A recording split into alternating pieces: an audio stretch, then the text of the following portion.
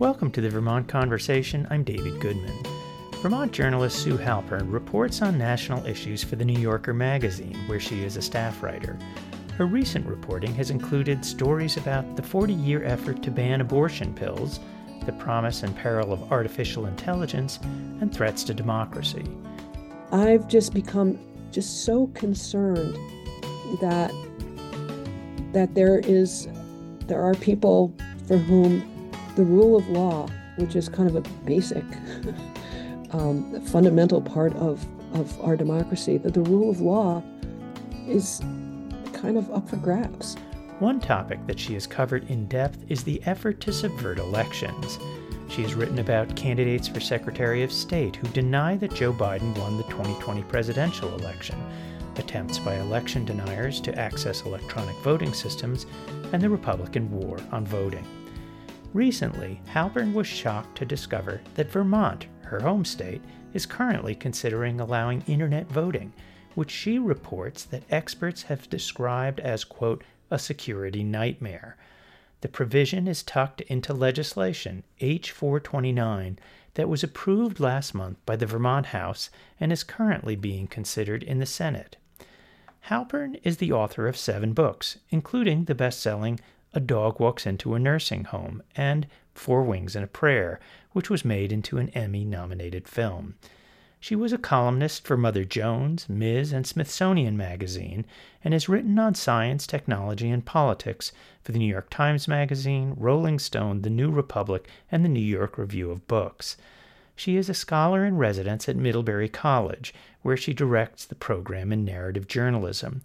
Halpern is also a board member of the Vermont Journalism Trust, the parent organization of VTDigger. I began by asking Halpern what she found when she researched her 2020 New Yorker article, Why You Can't Just Vote on Your Phone During the Pandemic. Well, what I found was that every computer science expert who has looked into internet voting is against it because it is insecure. It is really not a comparable comparison to internet banking or shopping or anything like that, because it requires not simply kind of this one-way transaction, but it requires a two-way transaction so that you get your ballot online and you print it out, but then you send it back and it gets converted into a PDF, and it's in that transmission from you to your election official with this PDF that it's been demonstrated over and over again that those PDFs can be changed without anybody knowing, especially you. It also seems to demand that a system do 2 contradictory things at once: ensure your identity and ensure your anonymity, which your banking and Amazon certainly don't want you to be anonymous. No, not at all. And the anonymity part of it is problematic also for you, because you don't really know if your ballot has been received. And you also, even if you do know if your ballot has been received, you don't know how it's been received. So you don't know what has happened, like who you've actually voted for. Now, it's not often that your national reporting for the New Yorker dovetails with something going on in your own neighborhood. And this issue has actually bubbled up, in fact, this week in Vermont. Talk about what's happening in Vermont with internet voting, or as it's called, electronic ballot return. Yeah. It was kind of odd. Like, I wrote this piece almost 3 years ago, and spent a fair amount of time talking to the computer science experts who have studied this, as well as people in the government who have also studied this, including, the Department of Defense and the NIST office and CISA, which is our basically oversees elections for the Department of Homeland Security. And then suddenly, here it was kind of snuck into a different bill. We're not necessarily only voting on internet voting, where, the legislature is looking at a bunch of stuff, and it kind of got slotted in there. And I was just surprised to see it in our state, because we have such robust voting regulations, such open voting regulations. And I was just surprised. It's expensive, it's insecure, and the state legislature, the House, just kind of blithely said, okay, no problem. And I was like, no problem. But you've written about that there is, in fact, a very aggressive lobbying campaign going on to get internet voting passed around the country, and the lobbying is done by the people who stand to profit from it.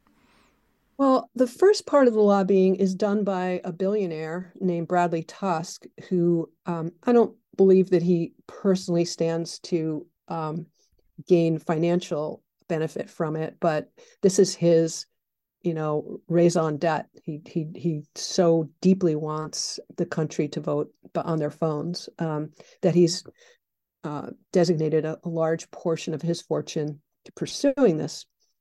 Meanwhile, there are a number of commercial companies that are pursuing this alongside him, who obviously have a financial benefit if it gets adopted in various municipalities.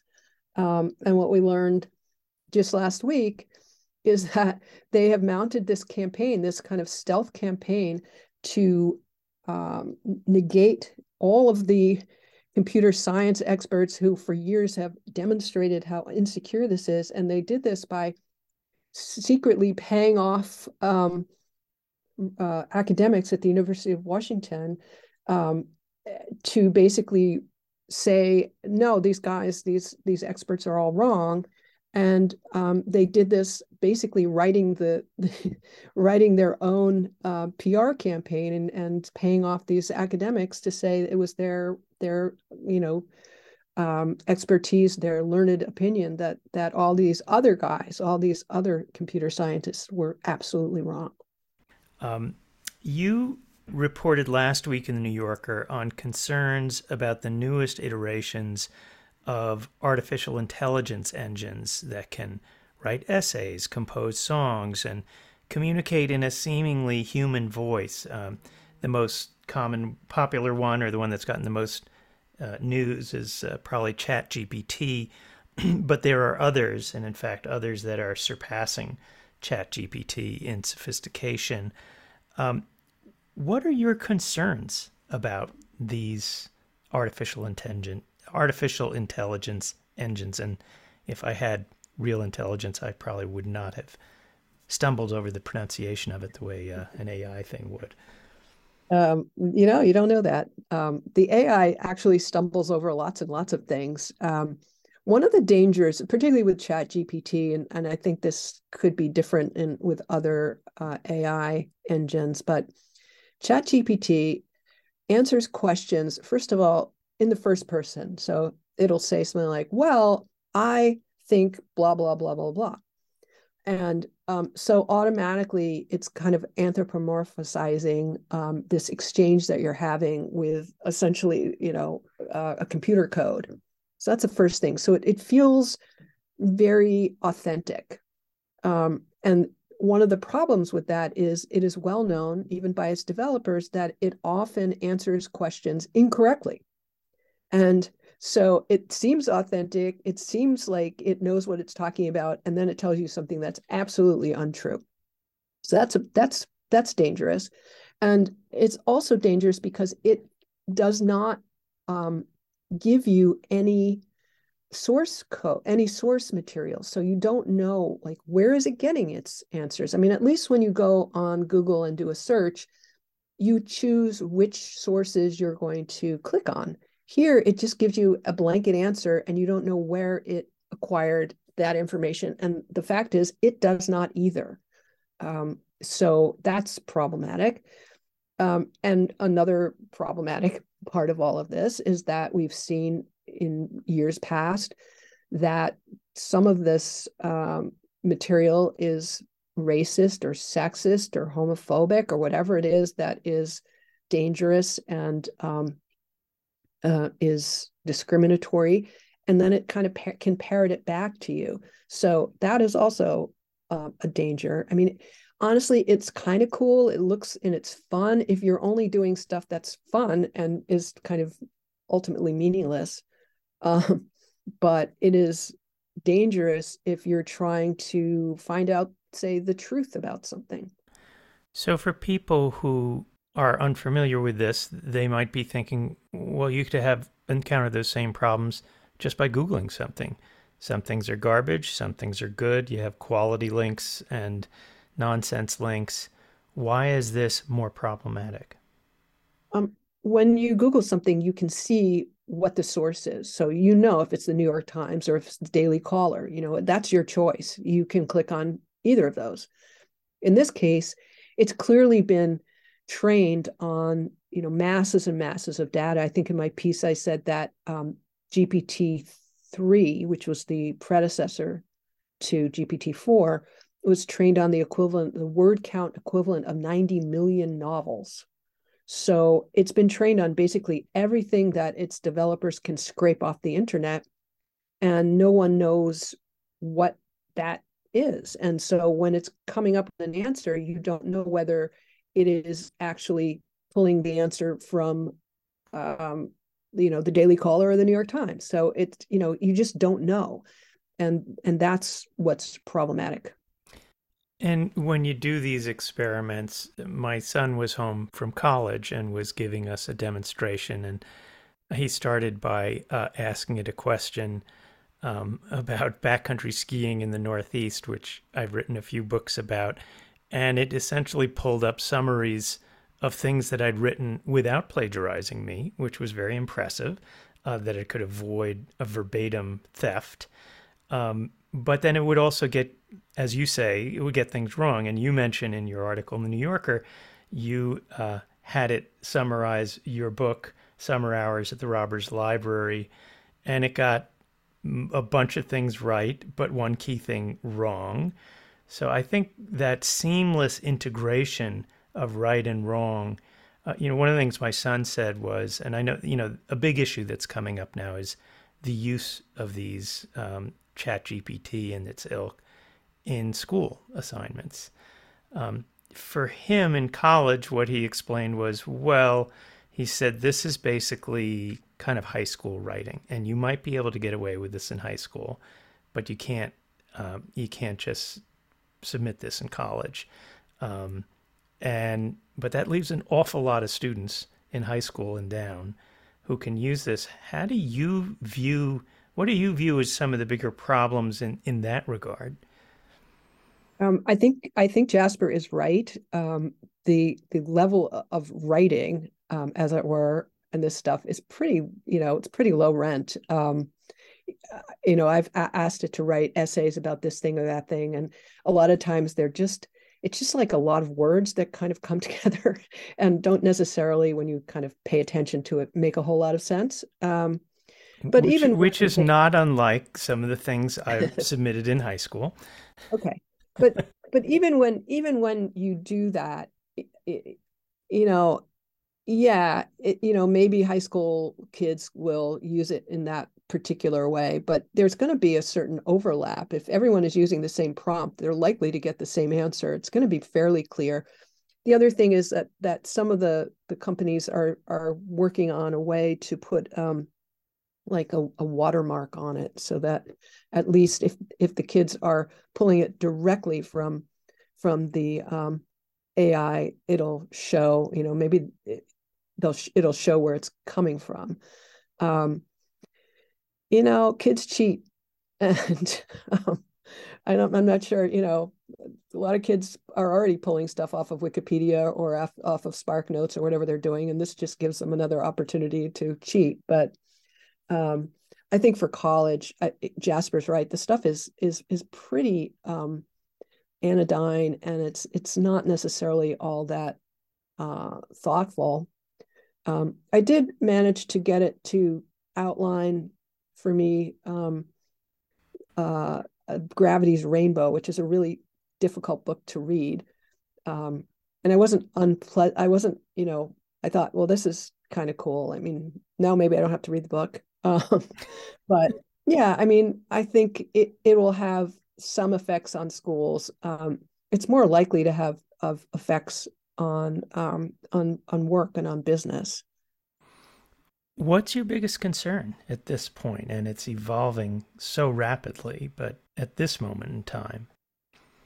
My biggest concern is that it's going to be used for disinformation and misinformation as we go forward in our very fractured political life.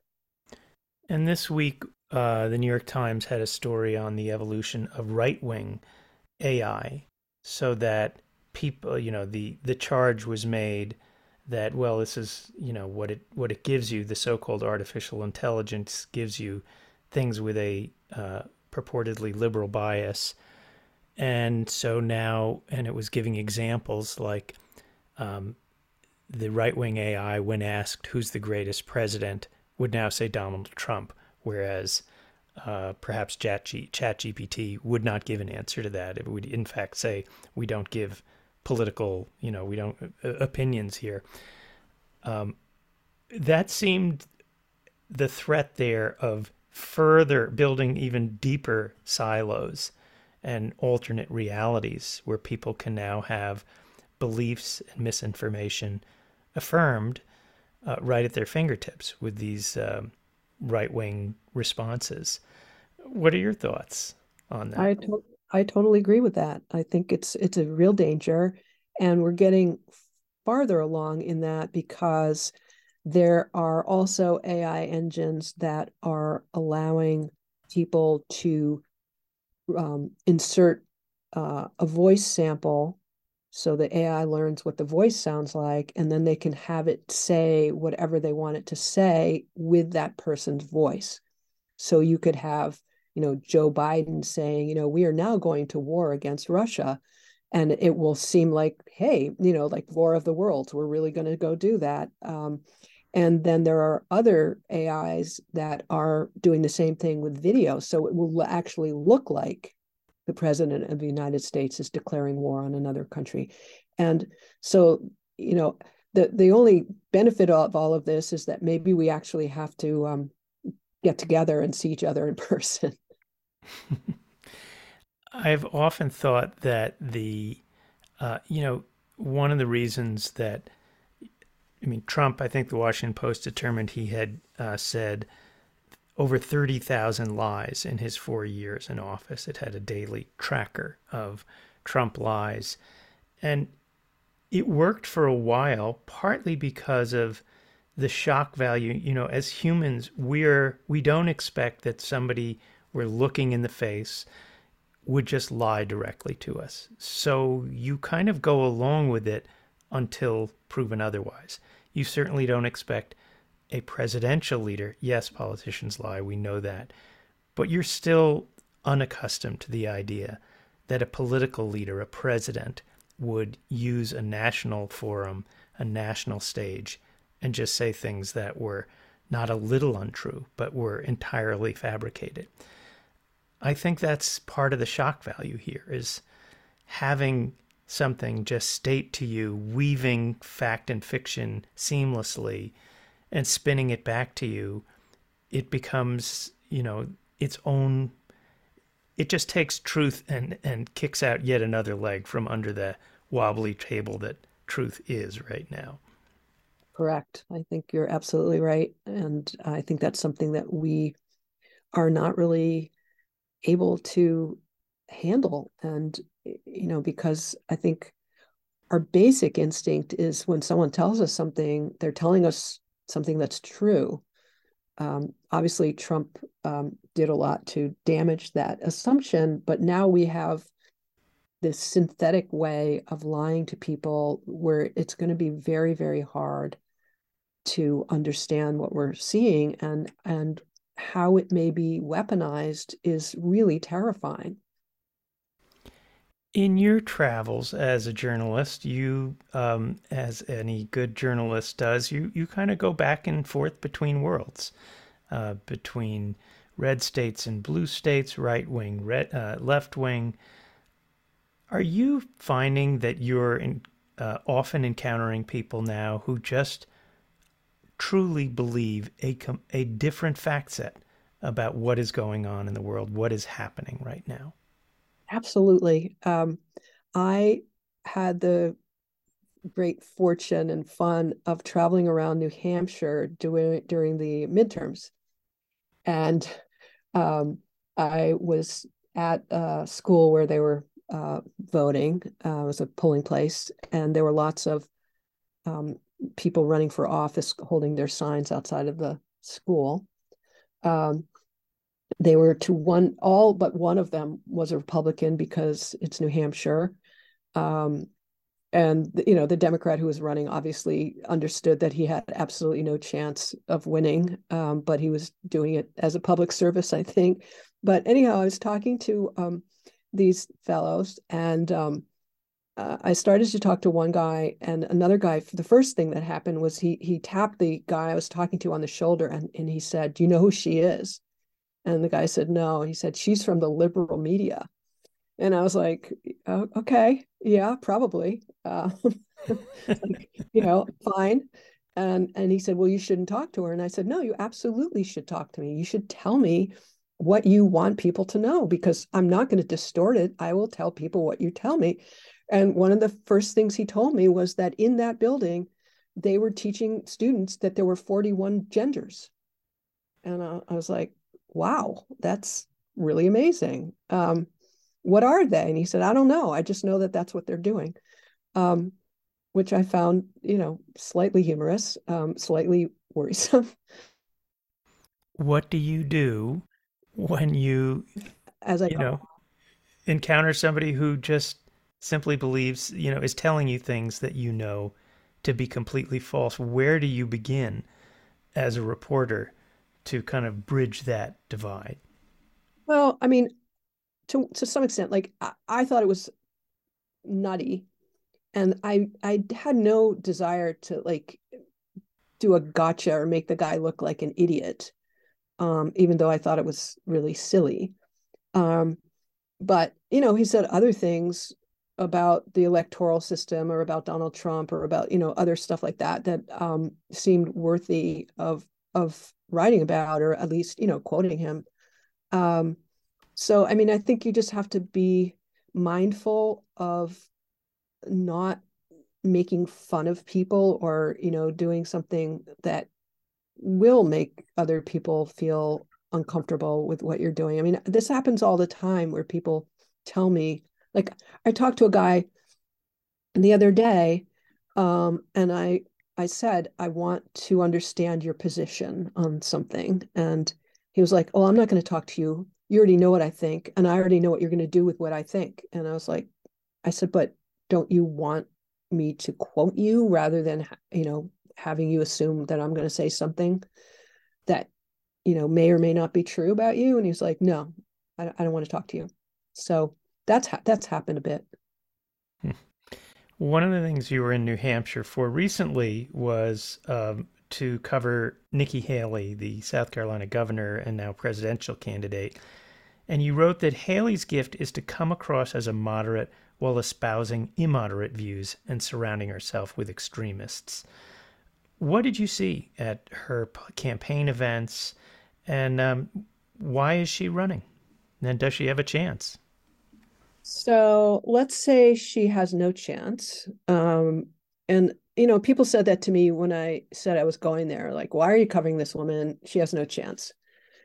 But first of all, she certainly has a chance of being someone's vice president. I think that's sort of a given. I mean, she's a South Asian woman from the South. So she, just if you're doing the demographic game, she becomes a viable pawn in this game in the same way that, Kamala Harris was for the Democrats. So I think that's the first thing. But the second thing that struck me when I was listening to her was that because she comes across as being a really nice person and a really reasonable person, she's not a crazy person. She's not a Carrie Lake, or a Marjorie Taylor Greene. She comes across as a intelligent, thoughtful person and a nice person. The problem is that that person is injecting all sorts of really hateful things into the zeitgeist, but sounding really reasonable while she's doing it. And I think it kind of makes that kind of rhetoric much more acceptable. And, she says, we have to build the wall, or, make sure that pedophiles aren't teaching in our schools, or, stuff like that. And you're just like listening, and people are going, yeah, you're right. We definitely need to do all of those things. But it's coming across as just the most reasonable thing ever in the world. And I found that to be really, really dangerous and scary, because she's not a Trump, she's not a DeSantis. And while she may not have the chance to run, to be a president right now, she could be a vice president, and she could be a president after that. Sue, I wonder if you could tell us a little bit about your journalism journey, how you got into this. Well, David, it is a circuitous journey. um, I always wanted to be a writer, and didn't really know how to do that. But I also, I went to graduate school, and I got a PhD and thought I might teach, but at the same time, and so I was teaching, and I was also writing for various publications. My first journalism job was with a little newspaper in the Berkshires called the Berkshire Eagle, which turns out to be a fabulous newspaper, and I loved it. But anyhow, I was an academic also briefly, and while writing for various publications, and then I just decided that I would much rather write for various publications than be an academic. So I was freelancing. I spent a long time freelancing. I was a contract writer for the New York Times, and I covered upstate New York for a couple of years, because they thought of upstate New York as, Westchester. And we know it's, not that. It's a very large state. And then I just kept freelancing and writing for various magazines, and mostly magazines, not newspapers. And also writing a lot of books. Was the thing I really did, was spend a lot of time writing books. And also writing for the New York Review of Books, which is sort of a hybrid between journalism and something else. I don't know quite what you would say, but and while I was doing that, I was writing a lot about technology. I was one of the very first people to write about the internet as we know it now. And so I had a certain expertise, and I just kept sort of pushing on that. And I also, my PhD is in politics. And so I just found myself writing at this intersection of politics and technology. And that's what I do. What is it that, talk about what you do at Middlebury? So years ago, I had this idea that I really wanted students to learn how to write a narrative and how to structure a story. But I didn't want to do it in a very traditional way. I had this idea that it would be fun to do it as audio, to do audio. And this was before podcasting was a thing. And so I was able to convince the editor of Middlebury Magazine, a wonderful guy named Matt Jennings, to support this effort. And so what I do is I select a group of kids at the beginning of the school year, and their job is to write and record profiles of other students. And we ask a simple question, and that question is, how did you get here? And the answers could be very straightforward, or they can be unbelievably circuitous and something that you would never expect. Like, we had a student profiled who grew up in a village somewhere I think she was in Tibet. Her father was an itinerant yak herder.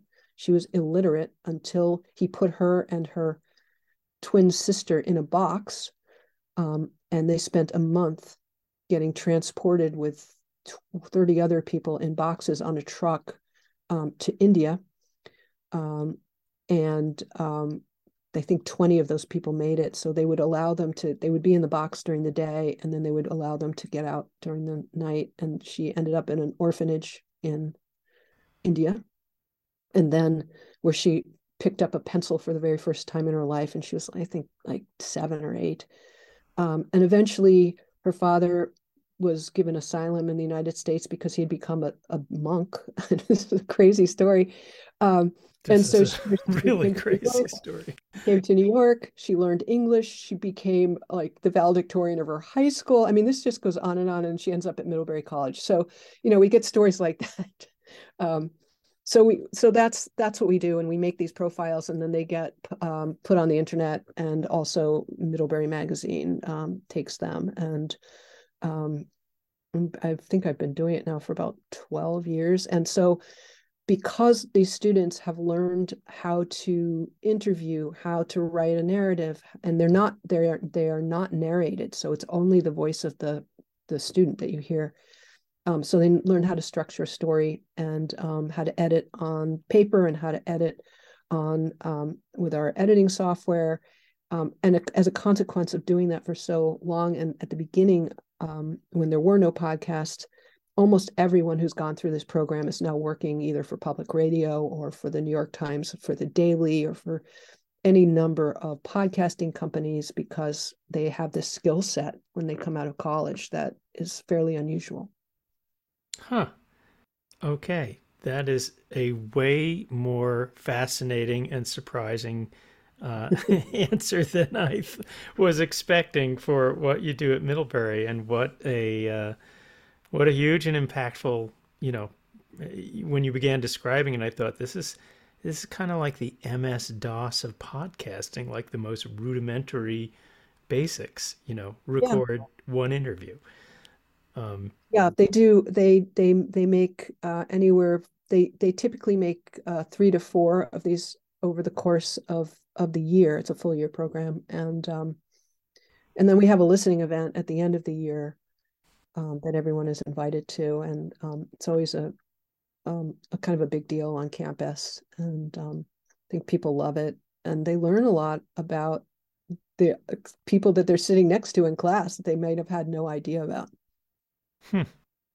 Fascinating. And I know that your daughter and son-in-law are in podcasting, and the audio medium has kind of taken over in the next generation. My daughter is in podcasting. My son-in-law was my student, so there you go. Okay, all right. Well, I want to go back to some of your recent reporting. One of the things you did as a young journalist in the 80s working for Ms. Magazine was write about the new abortion pill at that time. And you wrote at that time, because you quote yourself in a current article you write for the New Yorker, that this idea of a pill that you could take for an abortion pretty much would spell the end of the anti-abortion movement. But fast forward 40 years, what are you finding now on the new attack against abortion, medication abortions, which now comprise more than half of all abortions in the country?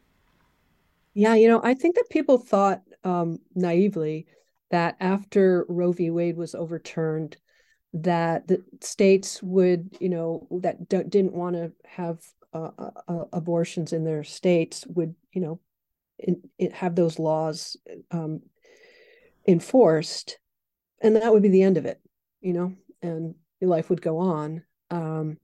But in fact, that decision, I think, emboldened the right to life movement to now pursue other avenues. And one of the avenues that they're pursuing is trying to get a drug that was approved 23 years ago by the FDA to take it off the shelves.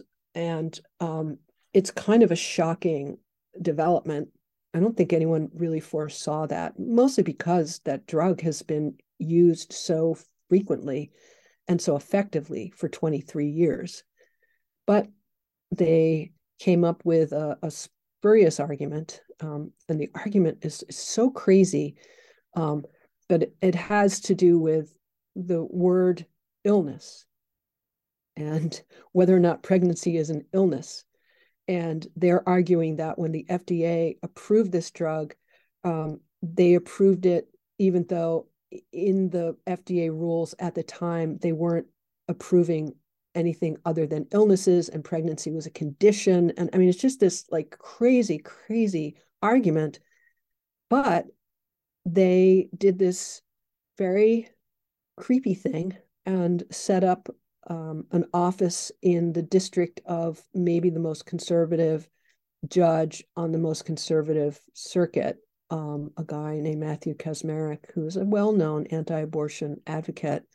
And it looks possible that he's going to agree with them and issue a nationwide ban on this drug. And after that, all bets are off.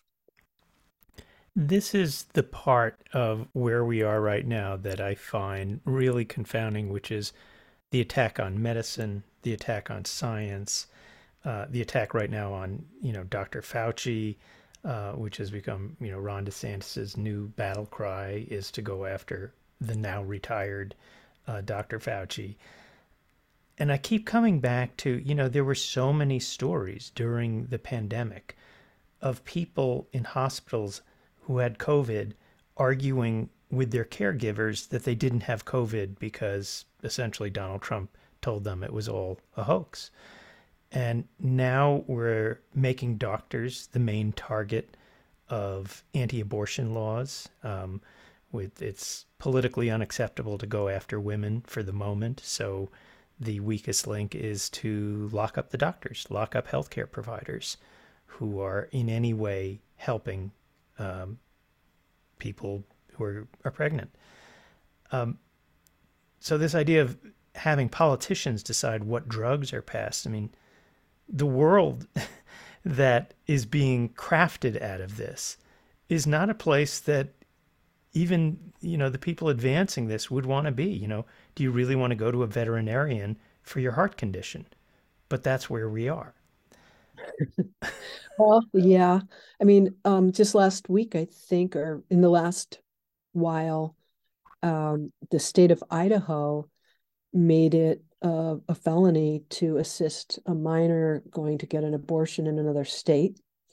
I think also in Idaho, they have made it a crime to help a woman who is having any sort of problem with a pregnancy that would require the doctor to save her life by giving her what would essentially be called like an abortion, but obviously isn't. And if they have an ectopic pregnancy, which threatens the life of the mother, and then they've set this law that says you have 4 years, that anyone related to that woman has 4 years to sue the doctor and claim that it was an abortion, and that there's a minimum floor for the amount of money that they can get from the doctor, and that is $20,000. So anybody related to this woman who's had an ectopic pregnancy can claim that the doctor has provided an abortion service and can get $20,000 at least from that person. So why anyone thinks that any doctor is going to practice medicine in that state, practice, OBGYN medicine in that state is like a lunatic, because they're not going to, they can't. And so, yeah, it's like people are shooting themselves in the foot. Like mifepristone, the drug that they're trying to get off the shelves, is not just for abortions, it's for other pregnancy complications. And so, not everyone has a perfect pregnancy. And I think that people are going to be really surprised when they don't have OBGYN services and they don't have the kinds of medications that they need to, solve problems that are eminently solvable. Well, and in fact, there are these expanding medical deserts, but in particular OBGYN deserts that are expanding around the country where, we're hearing of obstetrical units in hospitals simply closing in some Western rural areas as a result of these practices, which is really a horrifying prospect, that people who are pregnant have no place to go. You know, Right. and I will add just a personal anecdote. Last week I was in Utah, and was chatting with two young women who were medical residents, OBGYN residents at the University of Utah. So I said, wow, you're in a state that is on the verge of I think Utah is currently a 15-week abortion ban state, soon to move to a more restrictive, it may be 6-week. So I asked them, what are you going to do? And one student, first of all, they're sending these students to San Diego for abortion care training because they can't get it in Utah. And they have to have that training to be licensed as OBGYNs in this country. So one said she will not practice in any state that makes doctors a target of anti-abortion laws. The other was much more conflicted. That person who said she wouldn't do there was from Indiana. The other was from Boston and said she felt a real obligation, particularly to trans healthcare, and felt that she felt an obligation to provide those services in places where it was being most restricted because she worried about abandoning all these trans people who would have no place else to go. So, you know, right there, and I may have these young women on a future Vermont conversation because they are the future. And if young doctors, and as you say, why would they practice in states where they're targeted? So if they don't, what happens? I know someone who's a nurse practitioner in Colorado, who is providing services to women who are coming from Texas because they can't get services where they live. And the problem is, you know, people of means will figure out a way to get what they need. Typically, I mean, if you're in an emergency situation, that may not be true, but typically. So we're really talking about penalizing poor people, and we're people who are uninsured, and the medical profession. Those are the people who are sort of the targets of all of this. Yeah. You, shifting gears, you wrote recently about a promising breakthrough with Alzheimer's drugs. What did you find in your reporting? So Alzheimer's is something that I've, you know, written about. I wrote a book about memory, and so it's something I've sort of kept my finger on. And it's been really interesting because there really aren't any effective Alzheimer medications. I mean, even the ones that we have are, you know, marginally effective, and it's a really depressing place to be if you're a practitioner, I think, and obviously if you're a person with this disease or a family member.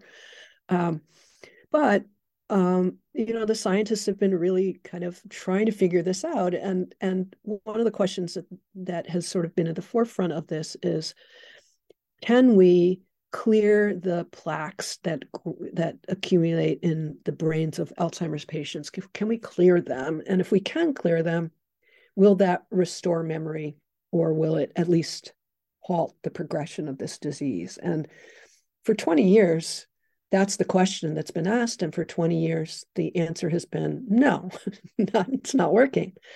But very recently, a Japanese pharmaceutical company called Eisai had reasonably good results, and reasonably is within a margin of like very small, but reasonably good results that were at least different from all the other ones, that showed a slowdown of the progression of the disease by, I think they said 27%.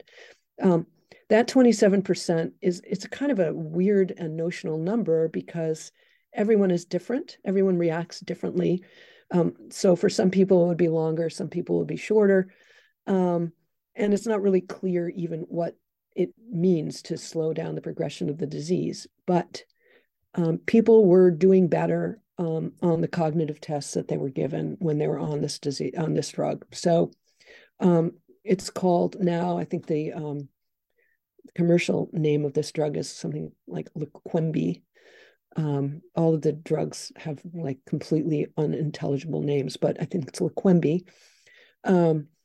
It was given a kind of provisional approval by the FDA in the early part of the year, but it hasn't gotten the approval yet, the full approval of the FDA, which is what it would need to be able to get reimbursement from Medicare and Medicaid, and ideally from private insurers. It did get the approval not that long ago from the VA. So people who are qualified to take the drug, and you have to be in the very, very early stages of Alzheimer's disease. But those people who qualify and they are getting their healthcare through the VA can get reimbursement, because the drug costs something like $26,000 a year if you're not getting reimbursed. I want to circle back to where we began our conversation, which is something you've been reporting on a lot, and that's election vulnerabilities. And, I'm wondering, 2.5 years after the 2020 election, you've been reported on, election deniers in charge of elections, the technical vulnerabilities that we began our conversation with. What concerns you the most circa 2023, and as we head into the 2024 presidential election? Where is the most problematic or likely avenue for mischief? Well, this is an interesting question, because I think that if you ask different people, you get different answers. But one of the things that really has bothered me since 2020 was the fact that we had election officials in states around the country, so particularly Michigan, Colorado, and Georgia, who were election deniers, who did believe that Donald Trump was the rightful winner of the election, who invited hackers essentially into their offices to download the software that runs the systems, and also in some of the cases, some of the other parts of the system. So, electronic poll books and that sort of stuff that has, everyone's registration on it. And then they uploaded that information to the cloud and shared it with other people. In some cases, shared it with anybody. And while the company that was hacked the most, which is Dominion Software, basically said, well, we've patched the system, so it doesn't matter that these people have stolen our software. But the fact is that they have stolen the software, and the software is out there, and people who are talented at this stuff will understand how to manipulate the systems that most people vote on. So that really worries me. And what also worries me is the fact that the FBI knows about this, is quite aware of it. And so far, we've seen no indictments. We've seen the fact that essentially all of these people have gotten away with it. So that's worrisome. And even if they don't have the wherewithal to manipulate the software, they have another way of doing damage, and that is to say to people, hey, we broke into the system. Everyone knows we broke into the system. The system is insecure. Of course it flips votes. I mean, they sort of have a weird moral high ground by saying, the very thing that they did is the very thing that makes the systems insecure. And the fact that the government has not prosecuted anybody yet for this stuff is just mind-boggling. You've asked the question, and it strikes me it's sort of a theme, a motif in your reporting, the underlying question, which is, can our democracy endure? How do you answer that? I want to believe that it can. I do. I mean, I think that it's one of the things that makes our country great. It's one of the, things that allows us to go about our business and do our work and be with each other and meet each other sort of on common ground.